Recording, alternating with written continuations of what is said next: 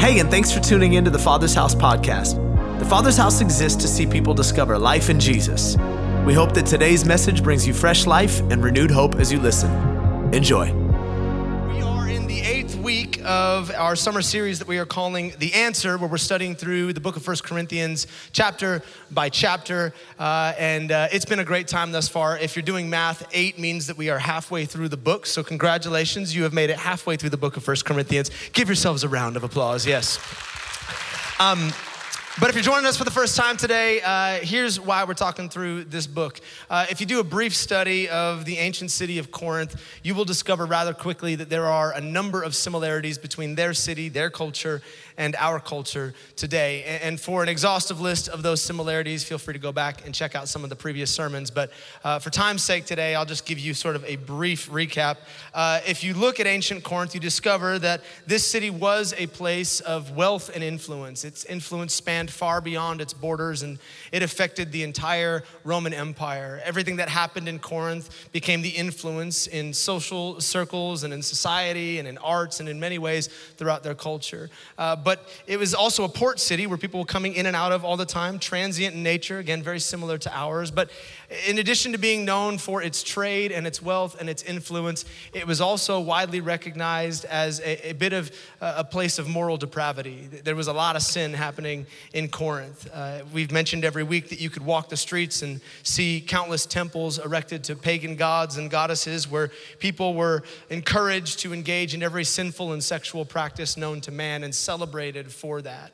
But the Apostle Paul, like us in San Francisco, believed that a place this wicked and a place this dark was the perfect city to plant a church, because he knew and we know that the light of the gospel of Jesus shines brightest in the darkest of places. And so he plants this church, and hundreds of people begin to get saved and get baptized, and they're growing in God. And in fact, it's so successful that after about a year and a half, he feels he can leave it in capable hands and move on to his other missionary endeavors. But as he leaves, he receives some frantic letters from these new Christians who begin to describe that while they love Jesus, they're discovering it's a bit more difficult than they anticipated to live for Christ in their Corinthian culture. Much of the Corinthian practices were beginning to make their way into the church, and the people didn't know what to do.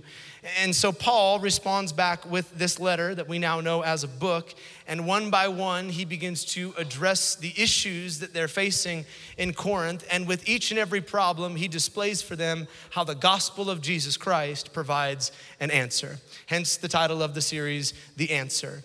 And we've said this every week, but I'll say it again. If their city was like our city and their problems are like our problems, then it stands to reason that their solution will be our solution. Come on, how many know today that the gospel of Jesus Christ didn't just work 2,000 years ago? It continues to work today in the darkest of cities to show us what it looks like to live for Christ and our culture. And so every week we've taken a chapter from this book, we've contextualized the problem, and we've discovered how the gospel provides an answer for us today with the issues that we face in church and in culture.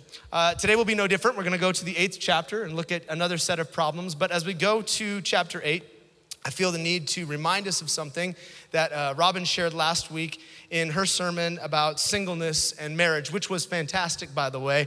If you did not get a chance to listen to it live, please go to the podcast or go to the YouTube and watch it, especially if you want to hear a pastor say the word sex more than you've ever heard them say it before and get slightly uncomfortable in the process.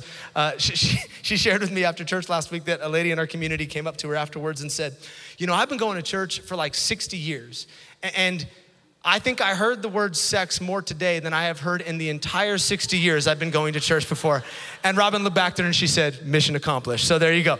It was a great sermon. Please check it out. But she mentioned in our conversation last weekend that as we get into chapter 7 through chapter 11 of this book, Paul starts to get a little bit scattered as he's addressing some of these problems. He doesn't follow linear thought. He's a little unorganized and a bit erratic in the way that he's addressing some issues. I liken it to talking to a toddler, like where sometimes they're just going down a rabbit trail. Like, how did we get on this subject? That's what it feels like reading those 5 chapters. But in Paul's defense, he did not expect that his letter would be canonized in the 5th century or that pastors were gonna be preaching through it chapter by chapter. He was just writing his heart to this young community of believers. But I tell you that up front because for the next 4 weeks, you're going to find me dipping in and out of different chapters because he is not concisely speaking about a subject in a singular chapter, but he speaks about them in multiple chapters. And today is where that will start. So we will begin in chapter 8, but we will not end in chapter 8. However, we can go there now, 1 Corinthians 8, verse 1. He says this, "Now, regarding your question about food that has been offered to idols, yeah, we know that we all have knowledge about this issue. But while knowledge makes us feel important, it is love that strengthens the church." Somebody say amen. Anyone who claims to know all the answers, they don't know much at all, do they? But the person who loves God is the one whom God recognizes. So what about eating meat that has been offered to idols? Well, we all know that an idol is not really a God and that there is only one God. However, not all believers know this. Some are accustomed to thinking of idols as being real. So when they eat food that has been offered to these idols, they think of it as worship of real gods and their conscience is violated.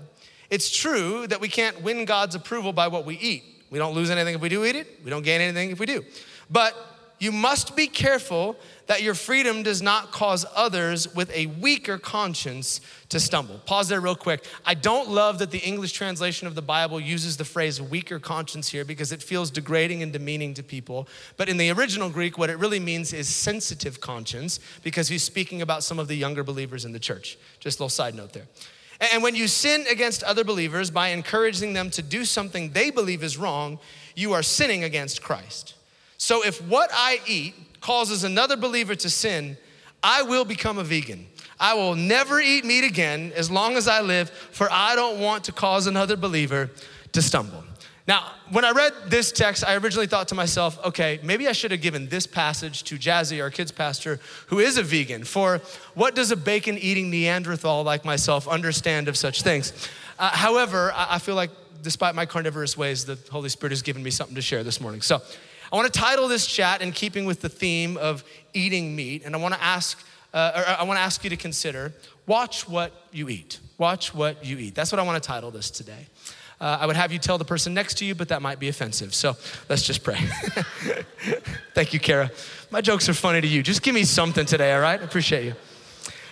Holy Spirit, speak to us this morning. We thank you for the timeless words of Scripture. We thank you that they are truths that are not just applicable to a group of people thousands of years ago, but they are equally as applicable to us today. I ask as we share the scriptures that you would do what you've promised, that you would go to the heart of where people are living, and that this word would not return void, not because they are my words, but because they are your words. Holy Spirit, address those issues in our hearts that need to be addressed, and may we leave this place changed today. In the name of Jesus, amen. Amen. As we've begun to address each of these issues week by week, you've probably noticed a pattern that we will once again step into today. And that is in order to understand what Paul is speaking about here and then appropriately apply it to our lives, we need to do a little bit of cultural context work. We need to dive into their culture and understand what's happening. As we've mentioned every week, Corinth was a city with countless pagan temples erected to many of the Greek gods where the people worshiped. In fact, one historian tells us that you would have not been able to walk down a single street in the city of Corinth without running into one of these temples erected to its many gods. And part of the worship in these pagan temples involved the sacrifice of meat. People would come to the temple and they would bring either an animal to slaughter or the meat of an already slaughtered animal. And they would offer that meat up to a priest who would lay it on an altar. And that priest would ask the spirit of the god to come and inhabit or possess the meat. And once the priest or priestess felt the meat has been amply possessed, they would hand it back to the individual. And that individual would eat the meat in the presence of these gods, believing that in so doing, they were inviting the spirit of that god into their lives. It was the spirit of the gods in humanity. And because there were so many temples in Corinth and because the population was so large, the marketplace sourced much of its meat from the leftovers of these pagan rituals. And so if you were grocery shopping on any given Tuesday and you had to go get some meat from the store, you might very easily, unintentionally buy some meat that had been sacrificed to idols because the vendors were not forced to label their products. It didn't have to say, like organic or free range or demon free in the process. They just served whatever meat they got from the temples. And when you understand that context, you begin to understand a little bit better what Paul is addressing here with these young believers. When you begin to understand the practice of this sacrifice, a light bulb kind of goes off. Because remember, many of these new Christians in the church of Corinth had only recently come out of this lifestyle. Only days prior, many of them are the ones offering those sacrifices on the altars to these pagan gods. And so when they accepted Christ and discovered that there is only one true God and they should not be worshiping these other gods, many of them said, okay, I don't want anything to do with my old life any longer. And rather than risk being accidentally possessed by a Greek god, I would rather not eat meat at all than take the risk in the process. So it starts to make sense a little bit. However, as Paul alludes to here, there were older believers or self-proclaimed more mature believers in the church who began to criticize and belittle some of these younger believers in the faith because of their dietary restrictions. They said, guys, it's just meat. It's not a spirit. Like, idols are not real gods. We all know that. So a demon is not gonna possess a lifeless piece of meat. Just eat the burger already. Get over all of your convictions. Just join me in dinner. And at first, Paul, he affirms this conviction. He's like, actually, these guys are right. You are allowed to eat meat that has been sacrificed to idols. You're not gonna accidentally pick up a demon if you have a meal in the wrong place, which is good news for those of us who like Thai food or Chinese food or Indian food in our city, because if you go to any restaurant in San Francisco, there's little Buddhas and little Krishnas and all kinds of little gods in there. And I'm glad that I don't get possessed when I go to my favorite Thai restaurant. That's good news to me. But while Paul confirms their assessment, he begins to criticize their approach. And in his criticism, he reminds them of a truth that I want to spend a couple of moments unpacking today, because I think it is a truth that the modern church needs to understand. In speaking to the self-proclaimed mature believers, he says, let me remind you what maturity really looks like. Maturity is not demanding your freedoms. It's not demanding your rights. True maturity is to take on the thoughts and the positioning of Christ and say, I'm here to serve other people, not serve myself. And ultimately, love looks like valuing the others in your community who are not further along in their faith than you are. True maturity is being chiefly concerned with those who are newest to the faith and not demanding to have my rights or my depth or my knowledge or anything that I need in the process. He's saying to be mature is to truly value the youngest believers among you. In fact, he takes it a step further, because then he says, and when you who think you are mature build a community that is more about your rights than the new believers, what you don't realize is that when they sin, you're actually taking that sin upon yourself. The mature inherit the sin because they've created a toxic environment for the newest believers among them. So, let's unpack this a bit, because I don't think Whole Foods is selling idolatrous meat, and I don't think that many are planning to leave here today and go eat the demon food down the street. So what does this look like in our context? Well, it might feel a bit confusing if we focus in on the eating of meat, but if we bring in something that's a bit more consistent in our context, let's say alcohol, suddenly, come on, David, thank you. Then we begin to get a clearer picture of what Paul was trying to address in the church. I know a number of people in our community who have a history with alcohol. People who used to have an abusive relationship with alcohol or an addictive relationship with alcohol. And when Jesus called them, a recreational relationship with alcohol was not an option. They were not going to be able to have a responsible relationship with drinking. And so in an extreme way, they cut it out of their lives completely because they didn't want to go back to where they came from. Let me say it like this. In his love, God gave them a conviction for their protection so that they could continue to grow in their faith. But while they have such a conviction, not all Christians share that conviction. I know also other believers in our church who don't have any conviction about drinking alcohol. Many who can enjoy a glass of wine or an adult beverage without feeling like they have violated their conscience in the process. It doesn't mean that one is better than the other. It doesn't mean that one loves Jesus more than the other. It simply means that those two people have different backgrounds, and as a result of where they came from, the Holy Spirit has been faithful to give them the appropriate convictions so that they can continue to grow in their faith. But how unloving and how immature would it be for one of those who does not share in the conviction about alcohol to look at someone who has such a conviction and to say, you're done. What are you thinking? To begin to belittle or demean this individual because of their background. How unloving, how immature would it be for someone who doesn't share in that conviction to invite someone who does to a bar or to serve them alcohol at their house as a way of trying to get them to get over this temptation? How unloving and how immature would it be if that person came and they said, well, I don't even know this, but Jesus drank real wine. His first miracle was to turn water into wine. Paul told Timothy, take some wine for your stomach and you're gonna actually end up drinking it in the wedding supper of the Lamb. It's in the book of Revelation, so you might as well get used to drinking it now because you're gonna drink it in eternity. How unloving and immature would that be? To try to convince us, well, I don't know, maybe you should just get over this. It's not a sin, don't you know that? Well, maybe it's not a sin for you, but it would violate the conscience of the individual who has such a conviction. In fact, it might not only be sinful, it could be catastrophic to their faith. It could destroy everything that God has done up until that point if they violate their conscience and indulge in something that they know is gonna drag them back to where they came from. Yet this is exactly what was happening in the Corinthian church. We had these self-proclaimed more mature believers belittling all of these new Christians and trying to convince them that their conscience was lying to them, tell them that the conviction wasn't from God, it was just some form of dead religion that they were buying into because ultimately those idols don't have any power over them.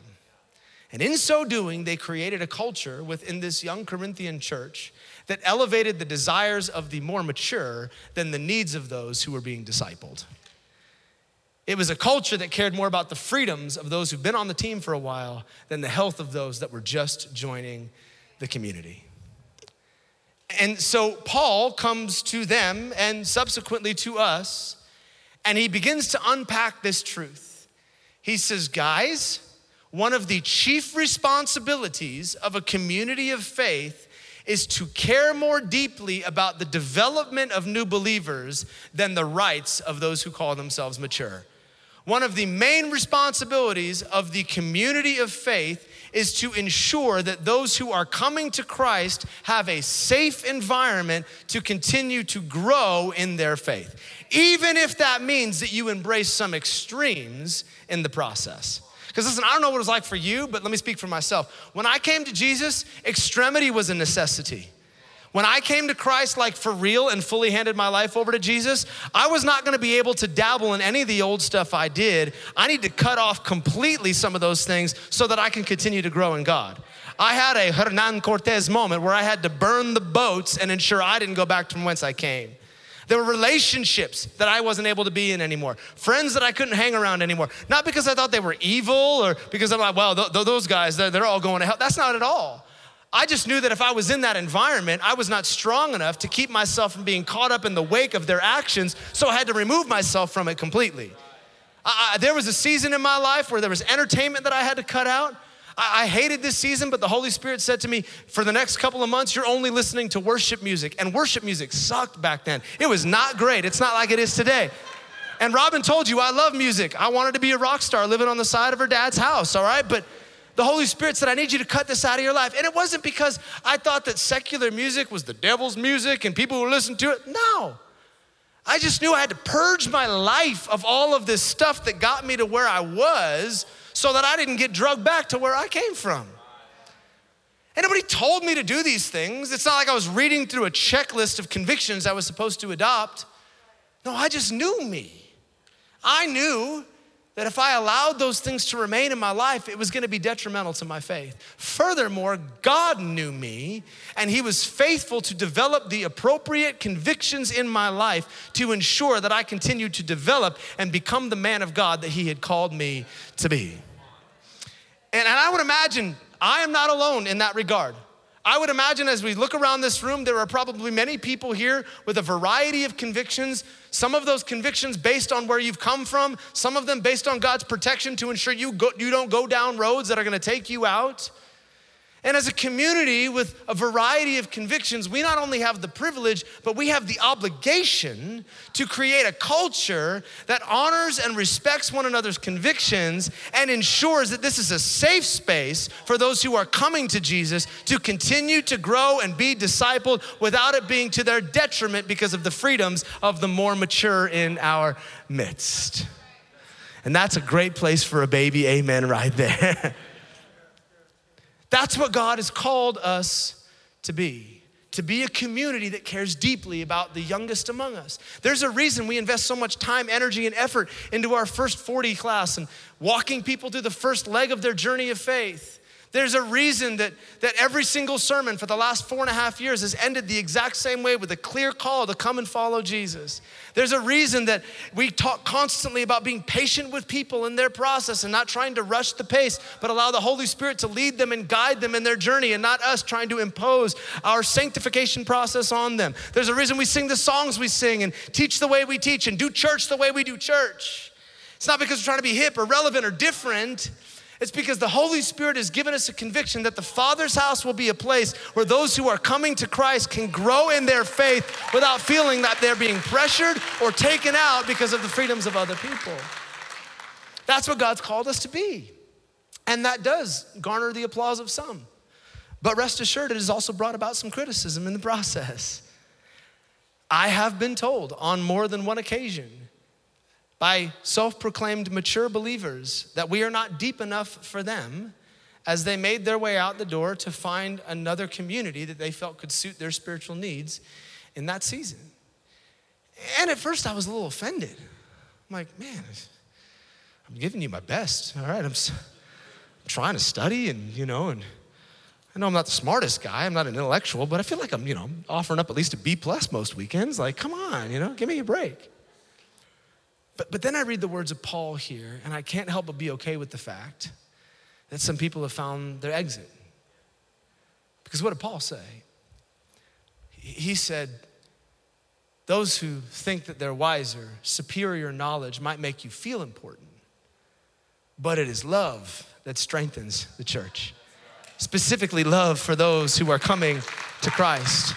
So those who want to elevate their knowledge, they don't really know as much as they think they know. So let me just say this. Listen, if we ain't deep enough for you, that's cool. Deuces. No harm, no foul. If you're not getting fed here, by all means, go find another pastor where you can get fed. But as you leave, might I ask you to consider, if you are so mature, could you not go to the pantry yourself and make yourself a meal? Because last time I checked, mature adults don't wait for someone else to make them a sandwich. They know how to go to the cupboard themselves.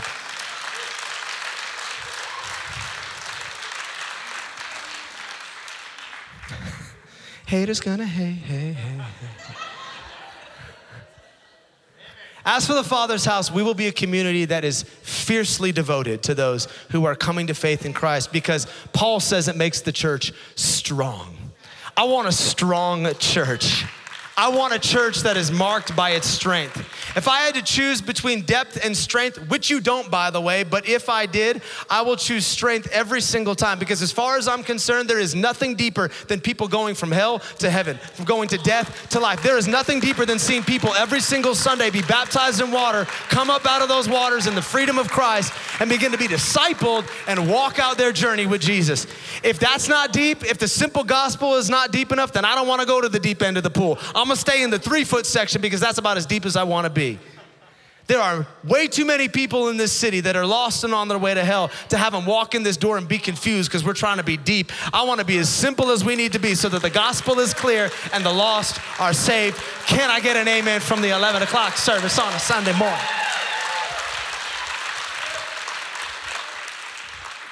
Amen. Now, if that's all Paul said about these offerings of meat to idols, then we can conclude our service. I'll go to our favorite Thai restaurant right now and have a great afternoon.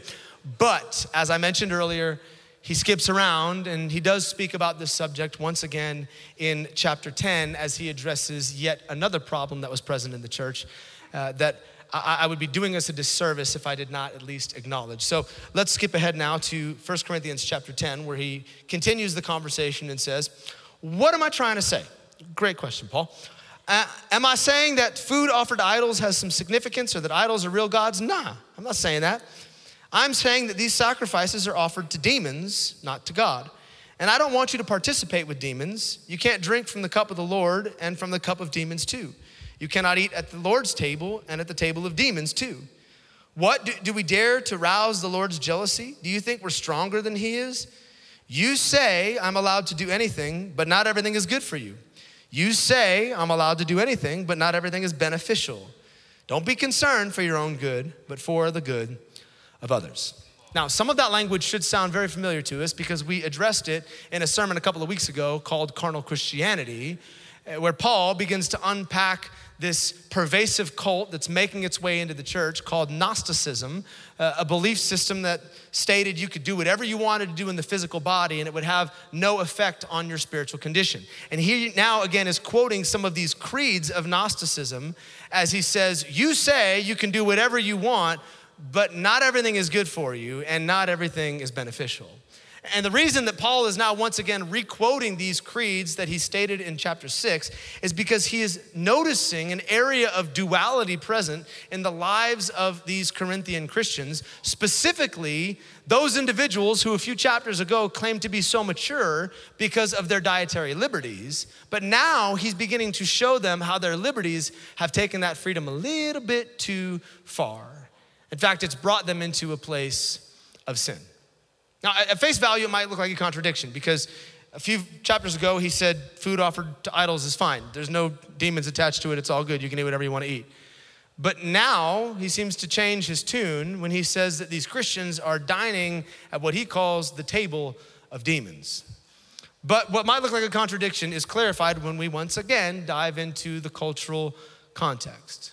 So what's Paul talking about here? Well, when he speaks of this table of demons, he's speaking about that practice we mentioned just a little bit ago, where people would bring the meat to the temple of the pagan god and ask that meat to be possessed so that they could eat it and then be possessed by that pagan god. And he is contrasting this table of demons with what he calls the table of the Lord, or communion as we would know it, which we will talk about in a couple of weeks in a later chapter. And Paul is very clear here. He says, guys, you can't eat at the Lord's table and then go and eat at the table of demons. Translation, you can't invite the Spirit of God to come and live on the inside of you and then go ask the spirit of this demonic God to come and live inside of you at the same time.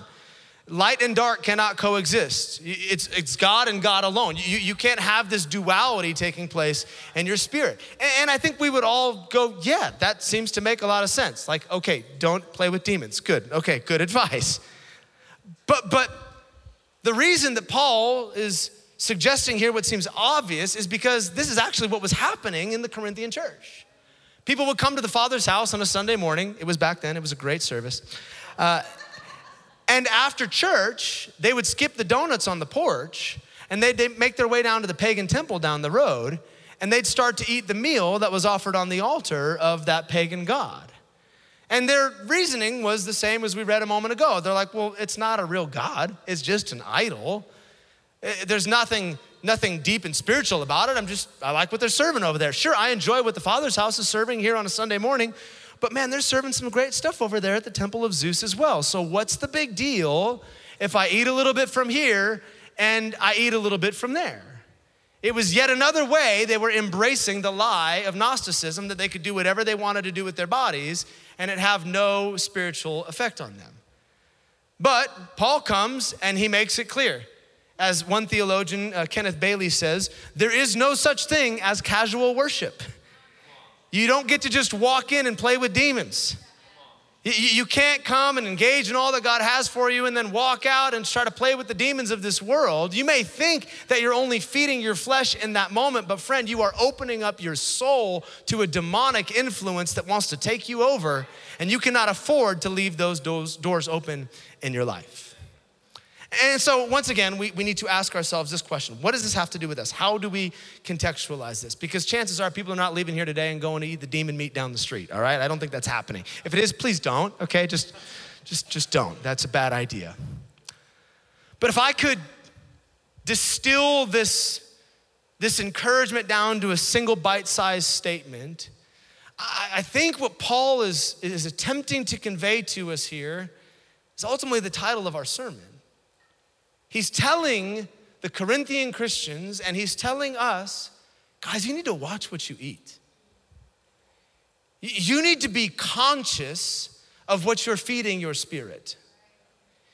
You need to be aware of the fact that there isn't just harmless entertainment or harmless relationships or harmless things that we let in thinking that they don't affect our spiritual condition. You need to understand that those are open doors to the demonic realm, and you need to be vigilant about protecting the work that God has done in your heart. Because here's what Paul noticed in Corinth, and here's what I've noticed, and you've probably noticed it as well. I think many of us want to dine with the divine, but snack with demons. That's a good line, isn't it? I wrote that down. I'm like, oh, this is gonna be good. Snack with demons. I know it sounds a little provocative, so let me illustrate this a little bit. Post-COVID, we did a series here at the church called Back to the Table, and no one was allowed to eat with each other anymore, be around each other anymore, so we were trying to encourage people to hey, come back around the community of faith, and we looked at these different tables in Scripture, and we did talk about this table, the table of demons. And if you were with us back then, you might recall a sermon illustration I used where I had two tables on stage with me. One of them had communion, or the table of the Lord, and the other one, representing the table of demons, had a bunch of fast food from different fast food restaurants, one of which was a number one from McDonald's with Big Mac, and I ate my first Big Mac on stage in 15 years because Robin has forbidden our family from eating fast food, and it was glorious. It was just as good as I hoped it would be. And I considered using that illustration once again, not because I thought it was particularly good, but because I felt like it would be a great excuse to eat fast food again. It's because it's for Jesus at church. But then I listened to Robin's sermon last week, and she told us that my body belongs to her and not to myself, and so I'm not allowed to do those sorts of things anymore. And so instead, I found a different illustration that I think will work and will resonate with many of us today. So let's check. Anyone in the room, like me, have a late night snacking problem? Anyone? Come on, you can be honest, just us and Jesus in church, okay? He knows if you're lying. Okay, good, all right.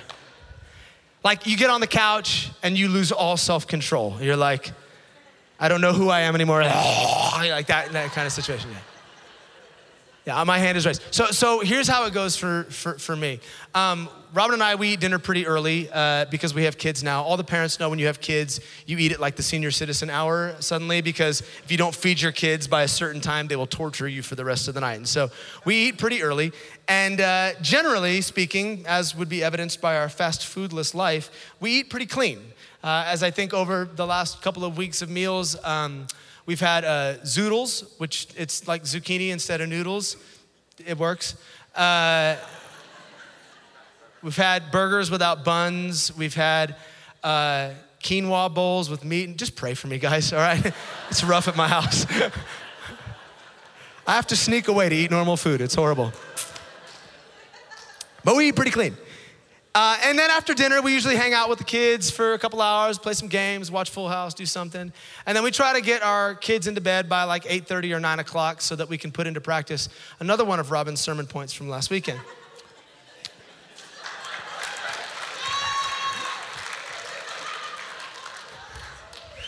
If you're gonna preach about it, you gotta be about it, you know what I mean? Okay. That's inappropriate. And then when we're finished, we go to the couch and we do what probably most of us in the room do. We sit down and we watch a show and just enjoy and veg out for the rest of the evening. But you know how it goes, right? You're like, okay, tonight I'm gonna be good. I'm just gonna drink tea on the couch or just drink some water. I'm gonna behave myself. But then you sit down, you guys are all laughing because you know how this goes. And then like 5 minutes in, you're like, it's like you haven't eaten in 17 days and your stomach's like, please feed me. And this is what I do, full disclosure. I told her this first service, she didn't know.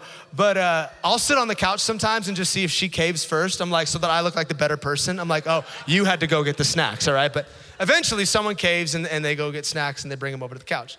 And if you're like us, those are not clean snacks, all right? No one's trying to eat carrot sticks and almonds while they watch The Office, right? Now, if you're anything like us, generally those snacks look a little bit like this.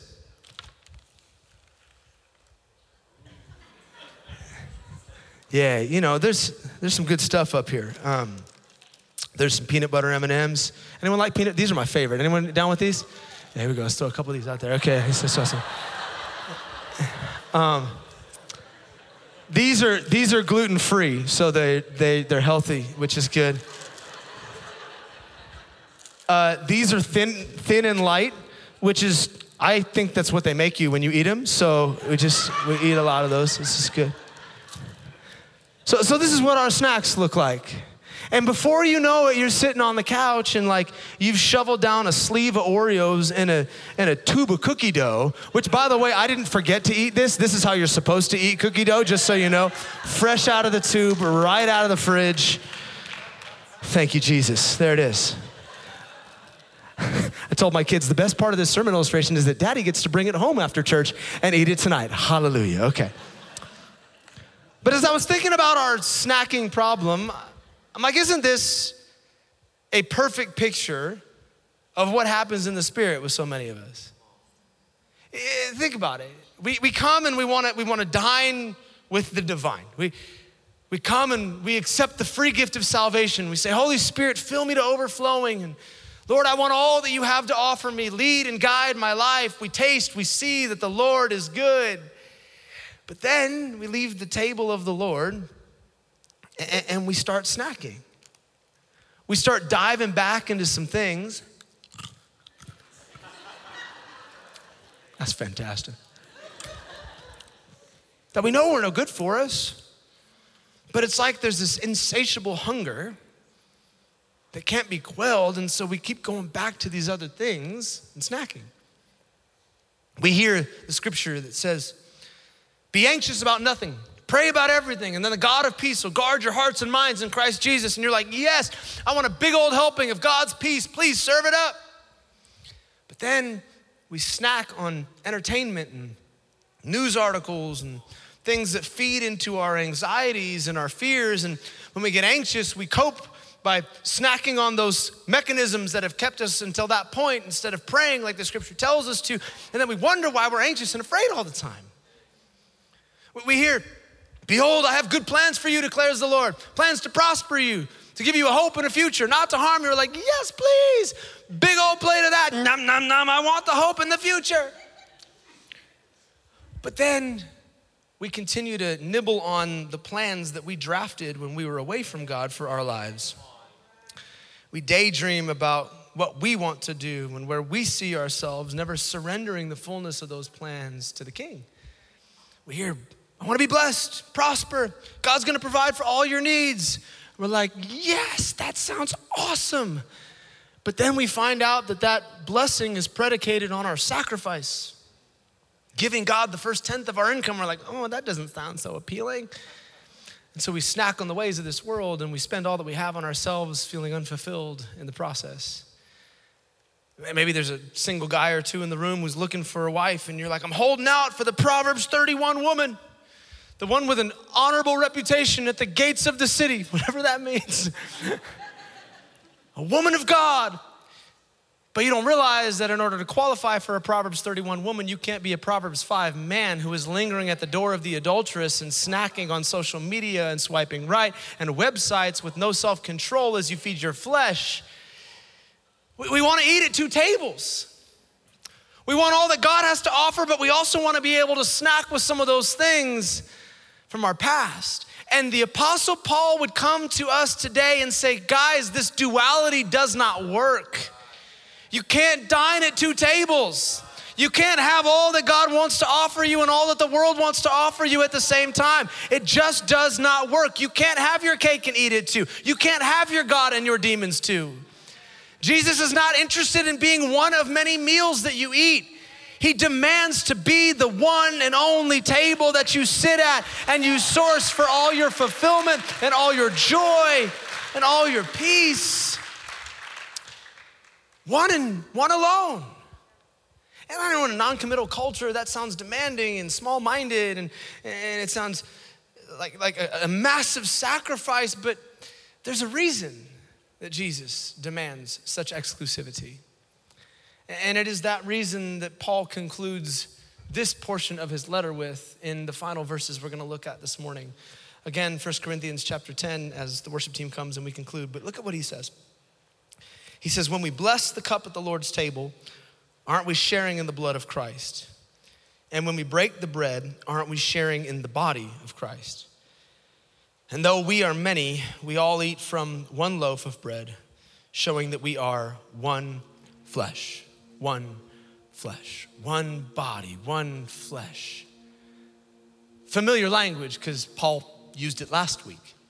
It's the same language he used to describe the relationship between a husband and a wife. When he said a man will leave his father and his mother and be joined together with his wife and the two will become one flesh, and what God has brought together, let nobody try to tear apart. This is this marriage language that Paul's using. But he's not talking about marriage any longer. He's talking about the relationship between heaven and humanity. Why? Why would he use this matrimony language here? Well, ultimately what Paul is attempting to display is that it really isn't about food, tables, angels, demons. It's not about a meal. You want to sum up the entirety of your relationship with Jesus in one word? It's marriage. You've made a covenant with God. In the same way that a man would leave his mother and his father and be joined together with his wife, and what God brought together, no one's supposed to separate. There is a covenant that you've cut with God, and it's been affirmed by his Spirit that lives on the inside of you. It is the sign and the seal of that covenant. And once that Spirit indwells you, there's no room for anybody else in there. It's supposed to be oneness.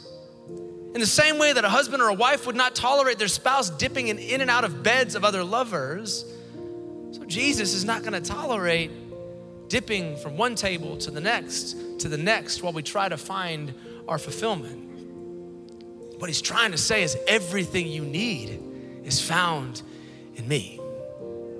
I know it feels like you gotta feed your flesh, but I promise you that need is fulfilled in Jesus.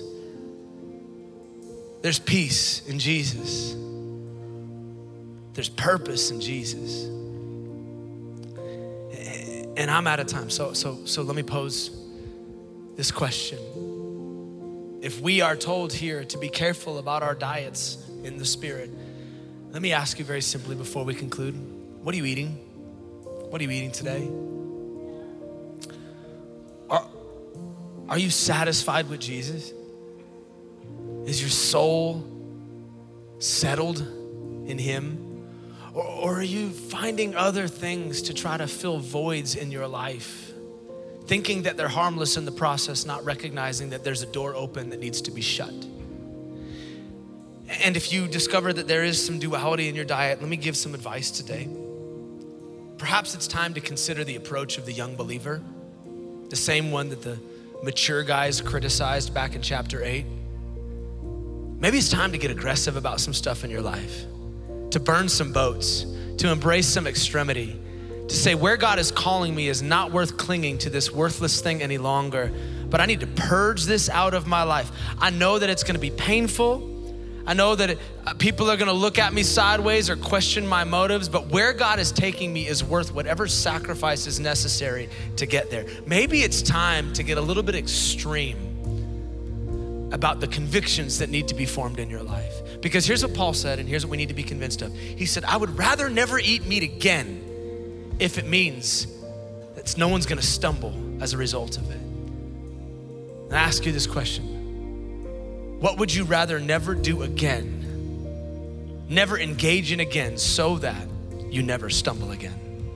When you can answer that question and lay that thing at the altar, buckle up, because everything God's got on the other side of that decision is everything that you truly want. Let me pray. Holy Spirit, speak to us today. Speak to us today about these areas of our lives. Lord, we don't want to live with unsurrendered areas of our hearts, unsurrendered areas of our lives. We want all that you have. We want that oneness with Christ. God, we repent for trying to find satisfaction in other things, for snacking in areas we shouldn't be snacking. But God, may we find fulfillment in you today. And as we conclude, as I promised earlier, since this is a house that cares deeply about those that are coming to Christ, we must make a moment for that this morning. Maybe you're here today and you would say, I'm far from Jesus. You talk about dining at the table of divine, feeling the forgiveness of my sins, accepting the free gift of salvation. These are things I need to do. Maybe you were walking with Jesus at one time and you've drifted, or maybe today is the first day you need to make that decision. But I want to take a sacred moment here and pray a prayer of commitment with anyone in the room that needs to make that decision. But before I pray, if that's you, nobody's looking around, would you just simply lift up your hand and look at me and say, Tim, I'm coming to Jesus today so that we can celebrate that. Thank you, bro. Got you in the back. Got you right over there, ma'am. Yeah. Got you. Thank you, sir.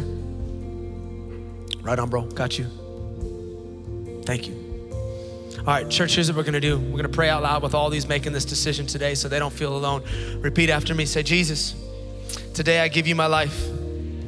I thank you for giving yours for mine. Forgive me of my sin and help me to be your disciple, to walk in your ways from this day forward until I see you in eternity. In Jesus' name, amen, amen. Come on, let's celebrate with every single one of those people making that decision to come to Jesus today.